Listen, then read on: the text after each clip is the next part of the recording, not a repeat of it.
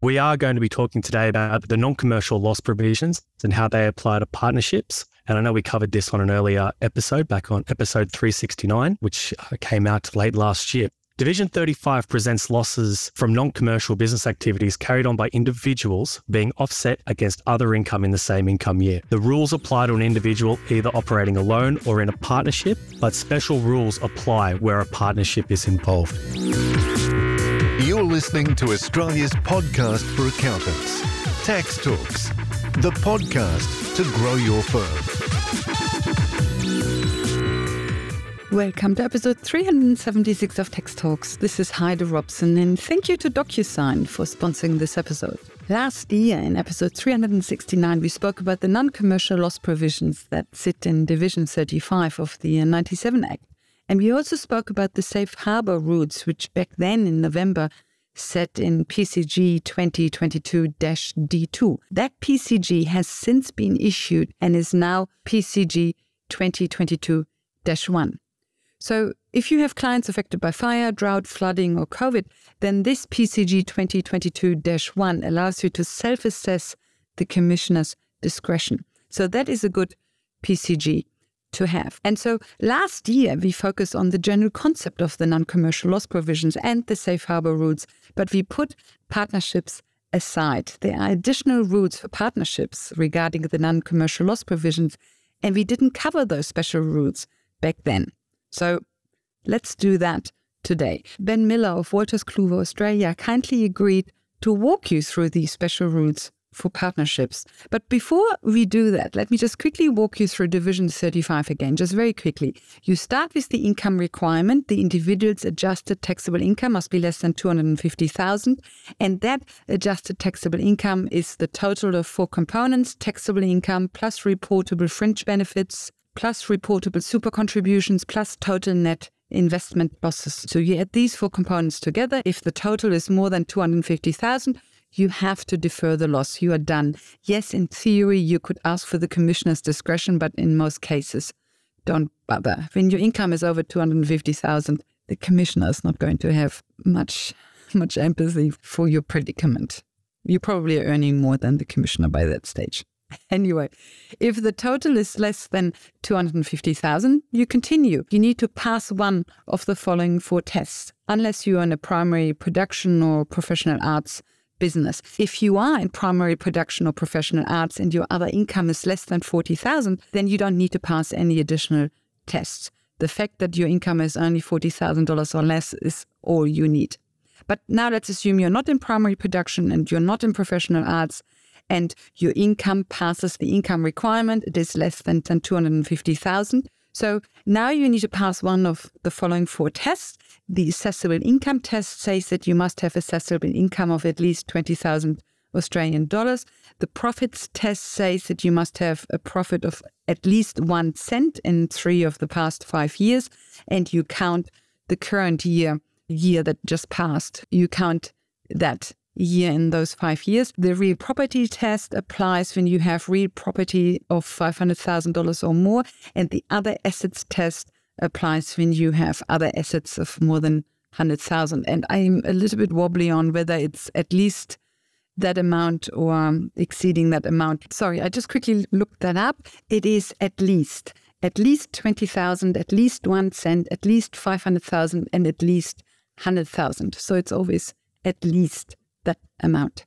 If you pass the general income requirement but fail all of the four tests, you can apply for the commissioner's discretion, and there you have some chance of getting it. And especially if you meet the conditions in PCG 2022-1, then you don't even need to ask the commissioner, but can self-assess, assuming you meet the listed special circumstances. So these are the commercial loss provisions for sole traders. But how does this change for partners and partnerships? How do the non-commercial loss provisions in Division 35 of the 97 Act apply to partnerships? That is the question that Ben Miller of Wolters Kluwer is covering with you now.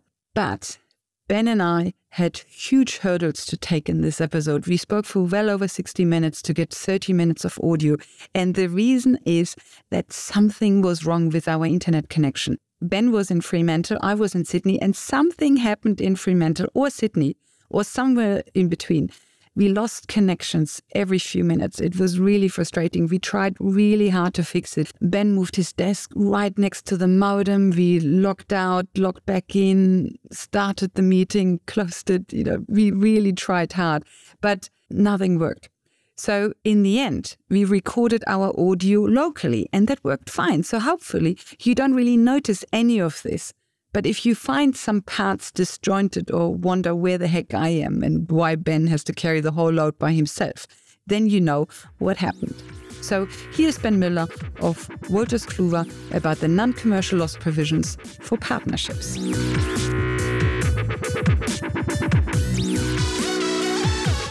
So Division 35 prevents losses from non-commercial business activities carried on by individuals being offset against other assessable income in the same income year. Now, we talked about this back in episode 369 that came out in November 2022, but I'd like to just rejig everyone's memory over a moment just to make sure that everybody is fully aware of how the general rules apply. And that is that the rules apply to an individual whether they're operating either alone or in a partnership. But as we're going to discuss in this session, the special rules do apply where a partnership is involved. The general rule is that where deductions in real business activity for a year exceed the accessible income from the business activity for that year, then they need to meet the income requirement, and then activity satisfies one of 4 threshold tests for the income year, or the commissioner exercises his discretion, or there is one of 2 exemptions that apply to the general rules. And this is what we discussed at length in episode 369. So I'm just going to quickly touch on them. The 4 threshold tests that we all know is the assessable income test, which is if the amount of assessable income from the business activity is $20,000 or more, it will not be treated as a non-commercial business activity, and the loss deferral rule does not apply. There's also the profits test, which is 3 of the last 5 income years, including the current year. If the business activity had a profit, then the loss deferral rule does not apply. There's the real property test, which is the total reduced cost basis of real property used on a continuing basis. Carrying on the business activity is at least $500,000. The loss deferral rule does not apply. And the other assets test, which is similar to the real property test, but it obviously excludes real property as well as other things like motor vehicles. If that number is greater than $100,000 for assets that are used on a continuing basis in the business, then the loss deferral rules do not apply. So now that leaves us to partnerships. Can I just very quickly ask you a question, Ben? So motor vehicles are always excluded, correct?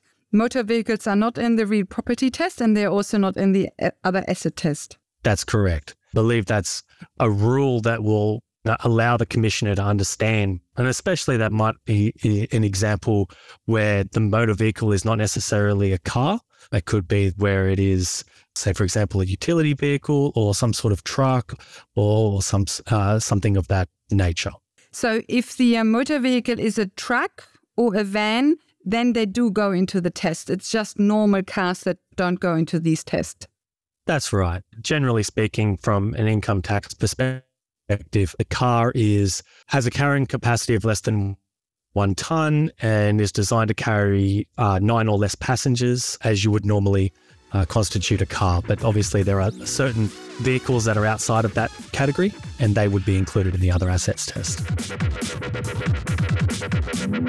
So now we realize that no amount of moving around and fiddling will fix the internet connection. So Ben now is recording his voice locally, so we won't have any more dropouts, and it will just be a clear run from here. It just means that I'm gone at times, so you will hear a lot less questions from me because the internet connection will be gone for big chunks of this interview.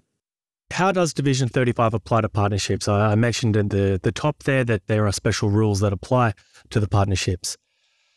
So effectively, the way that Division 35 operates is that it's intended to operate in respect of each separate business activity that is conducted by an individual. So sometimes an individual will be part of a partnership, and that's where the partnership rules will apply, where a business is being carried on and it consists of at least one individual as a partner in that partnership.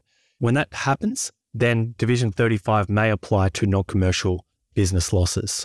The differences in the rules is that when we applied the assessable income test or the real property test or the other assets test to a business activity that is being carried on by an individual in partnership with another entity, only that part of the income or assets that relates to the interests of the individuals in the partnership is taken into account.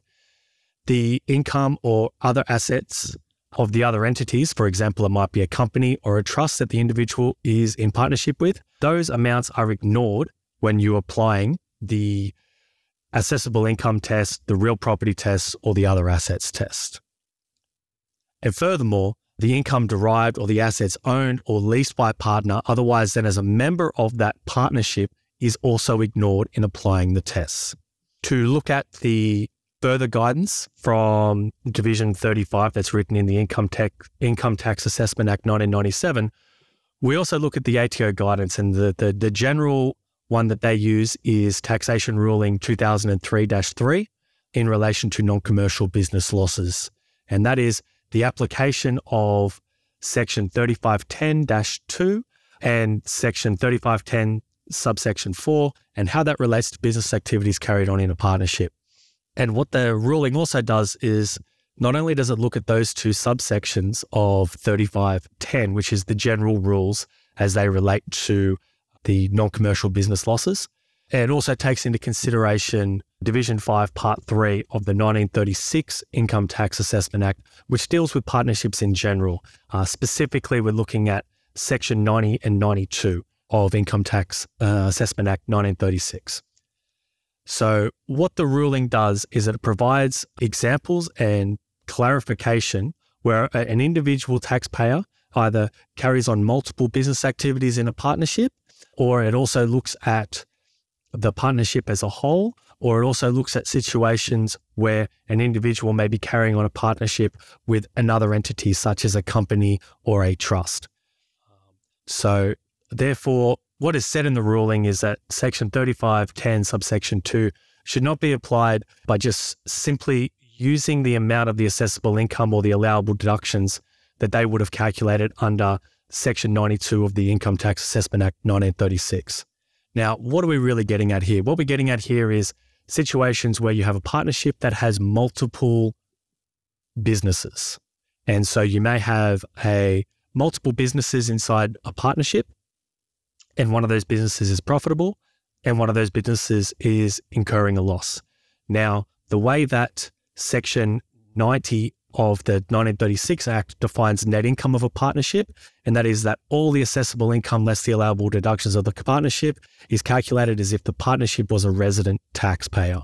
So how does this apply? If you look solely at Section 92 and Section 90 of the Income Tax Assessment Act in 1936, that would mean that Section 3510 subsection 2 would be ineffective if multiple businesses are carried on by the same partnership.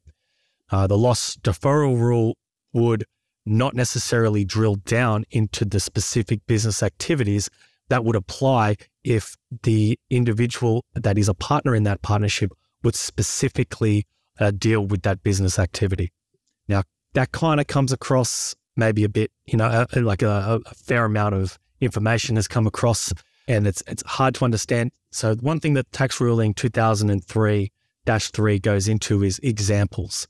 And it might be prudent at this point to specifically talk about an example. And this is taken directly from Tax Ruling 2003-3. And that is that Jane and Andrew running two business activities in a partnership, in a 50-50 partnership. One of them is a computer software consulting business, and the other business is a small horse stud. The computer software has assessable income of $210,000 and a profit of $150,000. The horse stud has assessable income of $24,000 and a loss of $27,000. So if you're looking at Section 92 of the Income Tax Assessment Act 1936, the net income of the partnership is $123,000, being the $150,000 profit from the software company, less the $27,000 loss from the horse stud. And that would be $61,500 each to Jane and Andrew as a 50-50 shareholder, 50-50 partners. under Section 92 of the 36 Act. So then, therefore, to eliminate this situation happening in the partnership, Section 35-10, subsection 2 requires that the assessable income of each business activity be examined separately for each individual. For each individual, their share of the assessable income for the horse stud is $12,000. That is being half of the $24,000 assessable income. And that's under the $20,000 limit that we just mentioned at the top, and therefore that would normally be required to be deferred. However, if we look at Section 3525 of the 1997 Income Tax Act, which deals specifically with partnerships, and it deals specifically with the application of the assessable income test in partnerships as it relates to the non-commercial business loss activities. Subsection A of 3525 allows an individual, when dealing with the assessable income test, to ignore only amounts that are attributable to the interest of the partner that is not an individual in the partnership net income or loss for that year. So in this example, as both Jane and Andrew are individuals, then therefore the total assessable income is taken into account for the purposes of the assessable income test. That means that their total assessable income is $24,000, and therefore the assessable income test is passed. The loss from the horse stud activity does not have to be deferred by either Jane or Andrew. Now, how does the rules in subsection 3525 really apply, and how does it really create this special rules that exist in section 3510? Because if you've got two individuals there, I've just run through how subsection A of 3525 applies to two individuals that are running in a partnership, and it actually works exactly the same as section 90 of the 36 Act. This is where the special rule comes in. So the exact same situation occurs, except we're going to add in a company that has an equal share. So let's call it JA Investments Proprietary Limited. The whole result changes. Instead of having a 50-50 split between Jane and Andrew, we now have 1/3 each between Jane, Andrew, and our company partner, which is JA Investments Proprietary Limited. So that section 3525 requires that the interests of any non-individual partners are ignored when applying the assessable income test. So instead of it being a 50-50 share of $24,000 for that horse stud, which is $12,000 each, applying to the assessable income test, only 2/3 of that $24,000, which is 1/3 of the $24,000 is $8,000 each. Two individual partners totals $16,000. Only those two shares that relate to the individuals apply to the assessable income test. So therefore, as $16,000 is less than the $20,000 limit for the assessable income test, the assessable income test fails and the loss must be deferred in relation to the horse stud. And now, a quick word from our sponsor. When it comes to tax talks, I'm no podcaster, but I am an accountant, and every day I advise on claims and deductions. Trouble is, I hadn't been looking after my own business. Well, with the government's tech rebate ending soon, I signed up to DocuSign, and I've gone 100% digital. It's streamlined everything from onboarding to invoices. Now I kind of wish I'd taken my own advice sooner. Sign up for your free trial at docusign.com.au. Next time, DocuSign. The aim is basically to always treat the partners like a sole trader, correct? When you look at these rules, it's basically always how a sole trader would fare in all this, correct? Yeah, that's right. That's right. It's clear from the scheme that applies of Division 35 for these non-commercial business activities is that the rules are intended to operate in respect of each separate business activity would be conducted by an individual, irrespective of whether the activity is actually carried on by that individual alone or as a partner in a partnership. Okay, good. So this was the assessable income test. Do you mind if I just quickly go back to the income requirement, because I happen to be outside of the room when you covered that. The income requirement that you must not have income of over $250,000, that is for each partner separately, correct? That's right. And I can explain why that's the case. The $250,000 income requirement is specifically listed in Section 35-10, subsection 2E of the Income Tax Assessment Act 1997. And if you look directly at Section 35-25, which applies to partnerships, the alterations of the general rules apply only to Section 35-30, 35-40, and 35-45, which are the assessable income tests, the real property test, and the other assets test, respectively. Therefore, as the $250,000 income requirement relates solely at the individual level, in your question, one partner might be able to claim the loss and one might not. And when you listed the assessable income test, the real property, and the other asset test, you didn't list the profit test. So that means the profit test again is at the partner level and not for the partnership as a whole. Yeah, absolutely. Absolutely. So there may be instances where you would have a partner that has assets that are used in the business activity that are outside of the partnership income that you would calculate if you were, say, for example, preparing a set of financial reports or you were preparing a partnership tax return. One good example of that may be that one of the partners individually has made a borrowing in order to contribute, say, working capital, or borrowed in order to fund the acquisition of assets that are used in the partnership. And the individual partner in that instance is claiming an interest deduction, which is based on that business activity. That's definitely an instance where an individual partner may have a profit on the partnership income and one may have a loss on the partnership income. So that's why it applies solely at the individual level and not necessarily at the partnership level. I was going to talk about grouping, if that's okay, because I feel like we've got the profits test is not covered by partnerships because, as we've just sort of mentioned, they do apply at the partner level. So the one instance that may occur, the other tests and how the other tests may occur is very similar to the way in which profits tests may occur on an individual basis. So as we sort of mentioned there might be an instance where one partner is making a profit from the partnership activity and another partner is making a loss, maybe due to a borrowing or depreciation from an actual asset. That coincides with the way that the other asset test and the real property test does work. There are circumstances where one individual partner in a partnership may be supplying or utilizing in the business activity either a piece of real property or some other assets.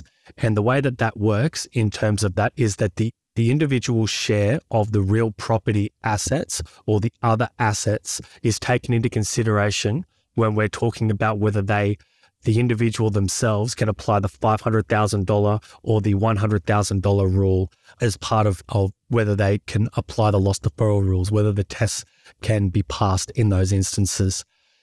So, for example, if you've got the real property test, you may have 3 individuals that are equal partners in a business, and they may own 4 offices in their partnership that are being used in a continuing basis, and those 4 offices may be worth $450,000. So as a partnership, they are underneath the $500,000, but they're all individuals, so they can all utilize the total $450,000 in that instance.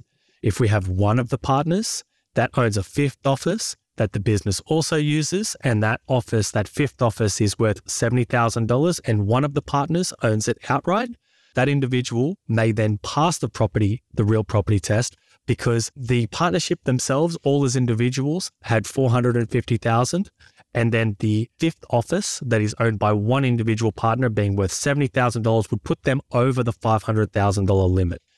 So in that instance, say 2 of the partners may not be able to utilize the loss of they would have to utilize the loss deferral rule, and then one partner would be able to offset that against other assessable income.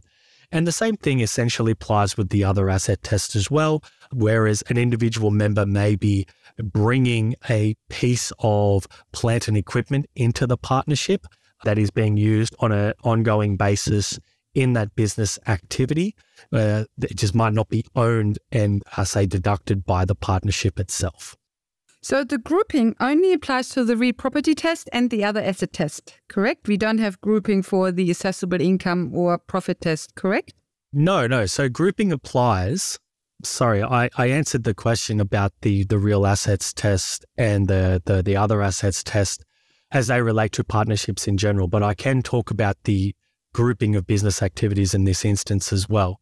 So there are definitely situations where a partnership, whether it's comprised of entirely of individuals or whether it's comprised of some individuals and some other entities, such as a trust or a company, may be operating more than one business activity inside that partnership. And where a taxpayer groups one or more similar business activities, and this is under section 35-10 subsection 3, where they are similar activities, the activities can be treated as one single activity for the purposes of Division 35. So consequently, when identifying each separate business activity for the purposes of Tax Ruling 2003-3, similar activities have been grouped together and are treated as one business activity. Now, it's not only Tax Ruling 2003-3, but also Tax Ruling 2001-14 that goes into detail about the approach that the ATO uses in determining whether similar business activities may be grouped. And in that ruling, the ATO states 5 factors which can be used to determine, and this is on a subjective scale and not necessarily in equal weighting, whether the similar activities can be grouped together for the purposes of the non-commercial loss provisions. These things are the location of multiple businesses, the assets used in a business, the goods or services that are produced, and the interdependency of the activities and the commercial links of those activities, and whether they are, really similar, whether they can be perceived as similar when we're talking about how multiple businesses can actually run as one, group business. So in Tax Ruling 2001-14, there are many examples, and I just wanted to go through three sort of examples where yes, the similar business activities would apply, and 3 quick situations where the ATO would say that that's not a similar business activity. The 3 examples that they have provided in that tax ruling that relate to similar business activities. The first one was where an individual operated a retail flower shop, for example, was a florist, and then as well as operating that retail flower shop, they operated a delivery service for the items that were sold in that shop. Those 2 activities, whilst one's a retail shop and one's a delivery service, they have enough in common for them to be considered similar when we talk about the location, the assets used, the goods and services, and the interdependency of those activities in relation to one business activity in general. A second one would be an individual who operates a food retail business in one location and then opens a second food retail activity in another location, and along with that operates a cooking class.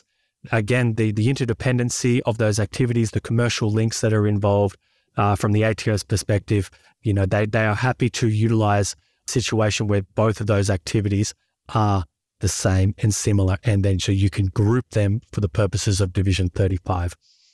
A third activity that they considered to be similar so that you could group them together would be an individual who is a salaried journalist. So as they are on salary, that's not a business activity, but the salaried journalist operates 2 different activities, but they're in a similar field to the journalism. One of them is for writing poetry for books, and another is writing screenplays for television.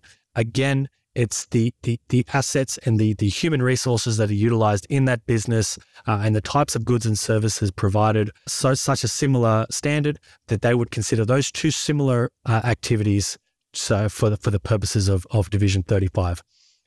There's also 3 examples that we have for not similar business activities. This is instances where the ATO would say that both business activities would need to be dealt with separately for the purposes of Division 35.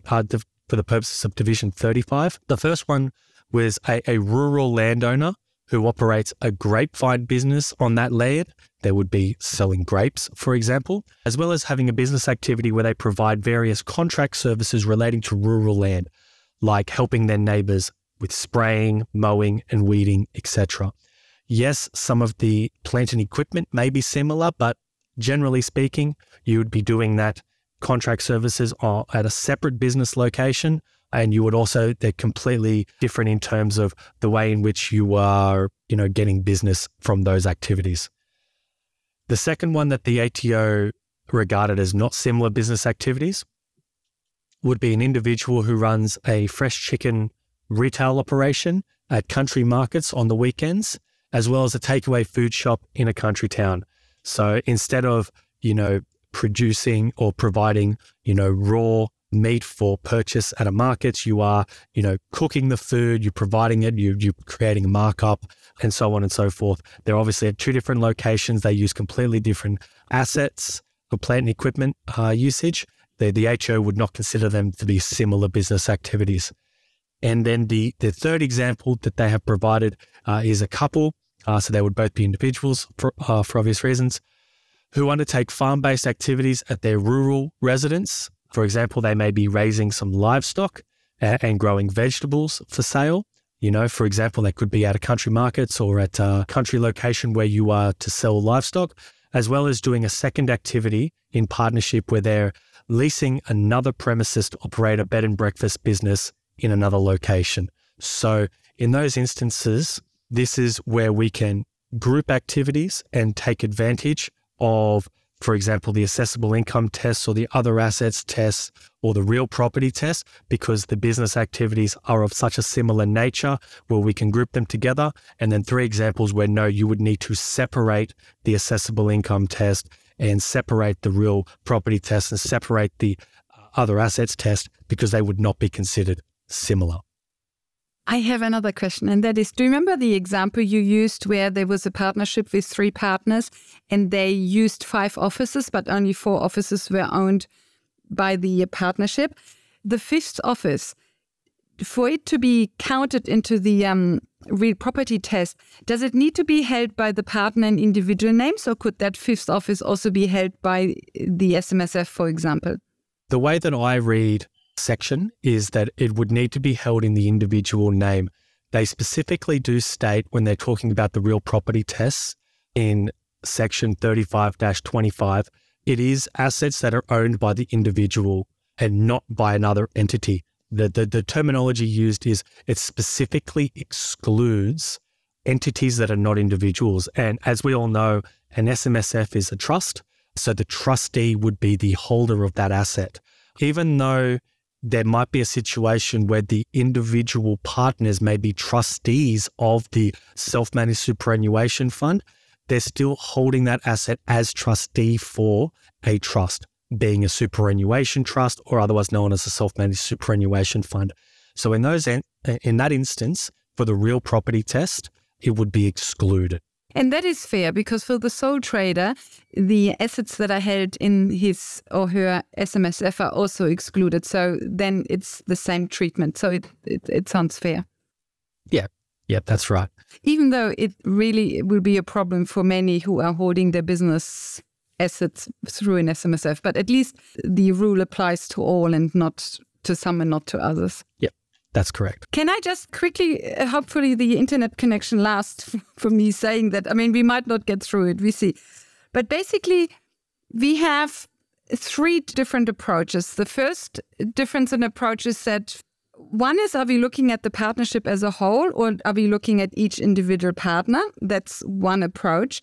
Another approach is we are taking parts that are held by a company or relate to a company or are attributed to a company. We are taking those parts out and are only looking at the individual partners. That's another approach.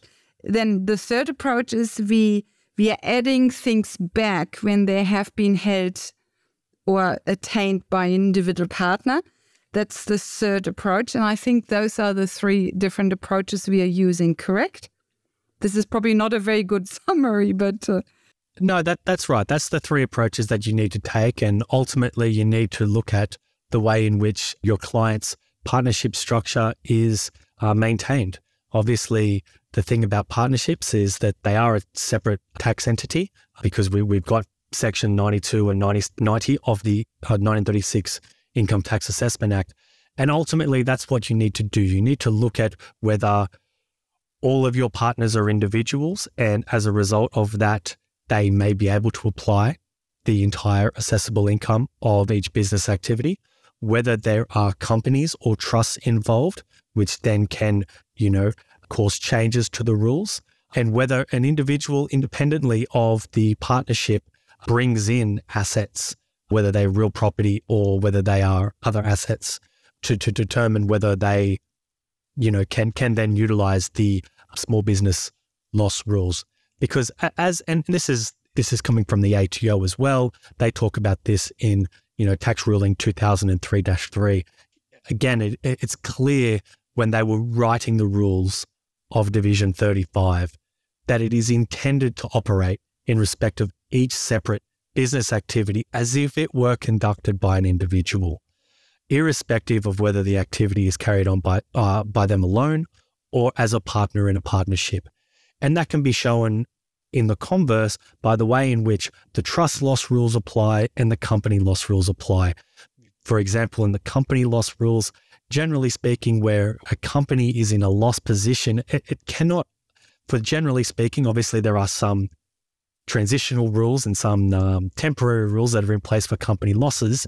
But generally speaking, when you're looking at a company loss, you can't claim that against other income that is owned, for example, by the shareholders. That's just not the way that it works. That's the intention of Division 35. And so that's where, when we bring partnerships into that, there are the different rules that take effect, because individuals work as part of a partnership, but they do work independently.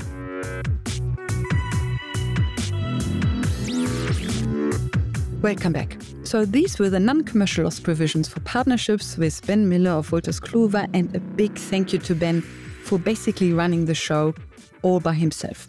So just to summarize what Ben had just outlined, the income requirement is very straightforward. It is per partner. Whatever the total of your taxable income, plus fresh benefits, plus super, plus investment losses, whatever that total is, that is what you match to the $250,000 threshold. So there is no grouping, no adding apart from adding those four components together, and also no subtracting. But the assessable income test, on the other hand, is more complex. It is per partnership. So you start at the partnership level and you look at what the partnership's assessable income is. And if it is at least 20,000, then all is good. But then there are possible adjustments at the partner level. For an individual partner, you might add assessable income if the partner earns income from the same business activity outside of the partnership. But you might also subtract assessable income if one of the partners is in a company or trust. Actually, that subtraction, when one of the partners is a company or trust, that subtraction you already do at the partnership level. And so for the assessable income test, you look at the partnership's assessable income, and then you add income or subtract income at the partnership level or the individual partner level. So it's more complex. The profit test is very straightforward again. Whatever each partner's profit is over the past 5 years, that goes into the profit test. No adding and no subtracting. Just be careful with the deductions if you also earned income outside the partnership from this particular business. For the real property test, you start with the whole partnership again, but then deduct any shares attributable to corporate partners, just as you did with the assessable income test.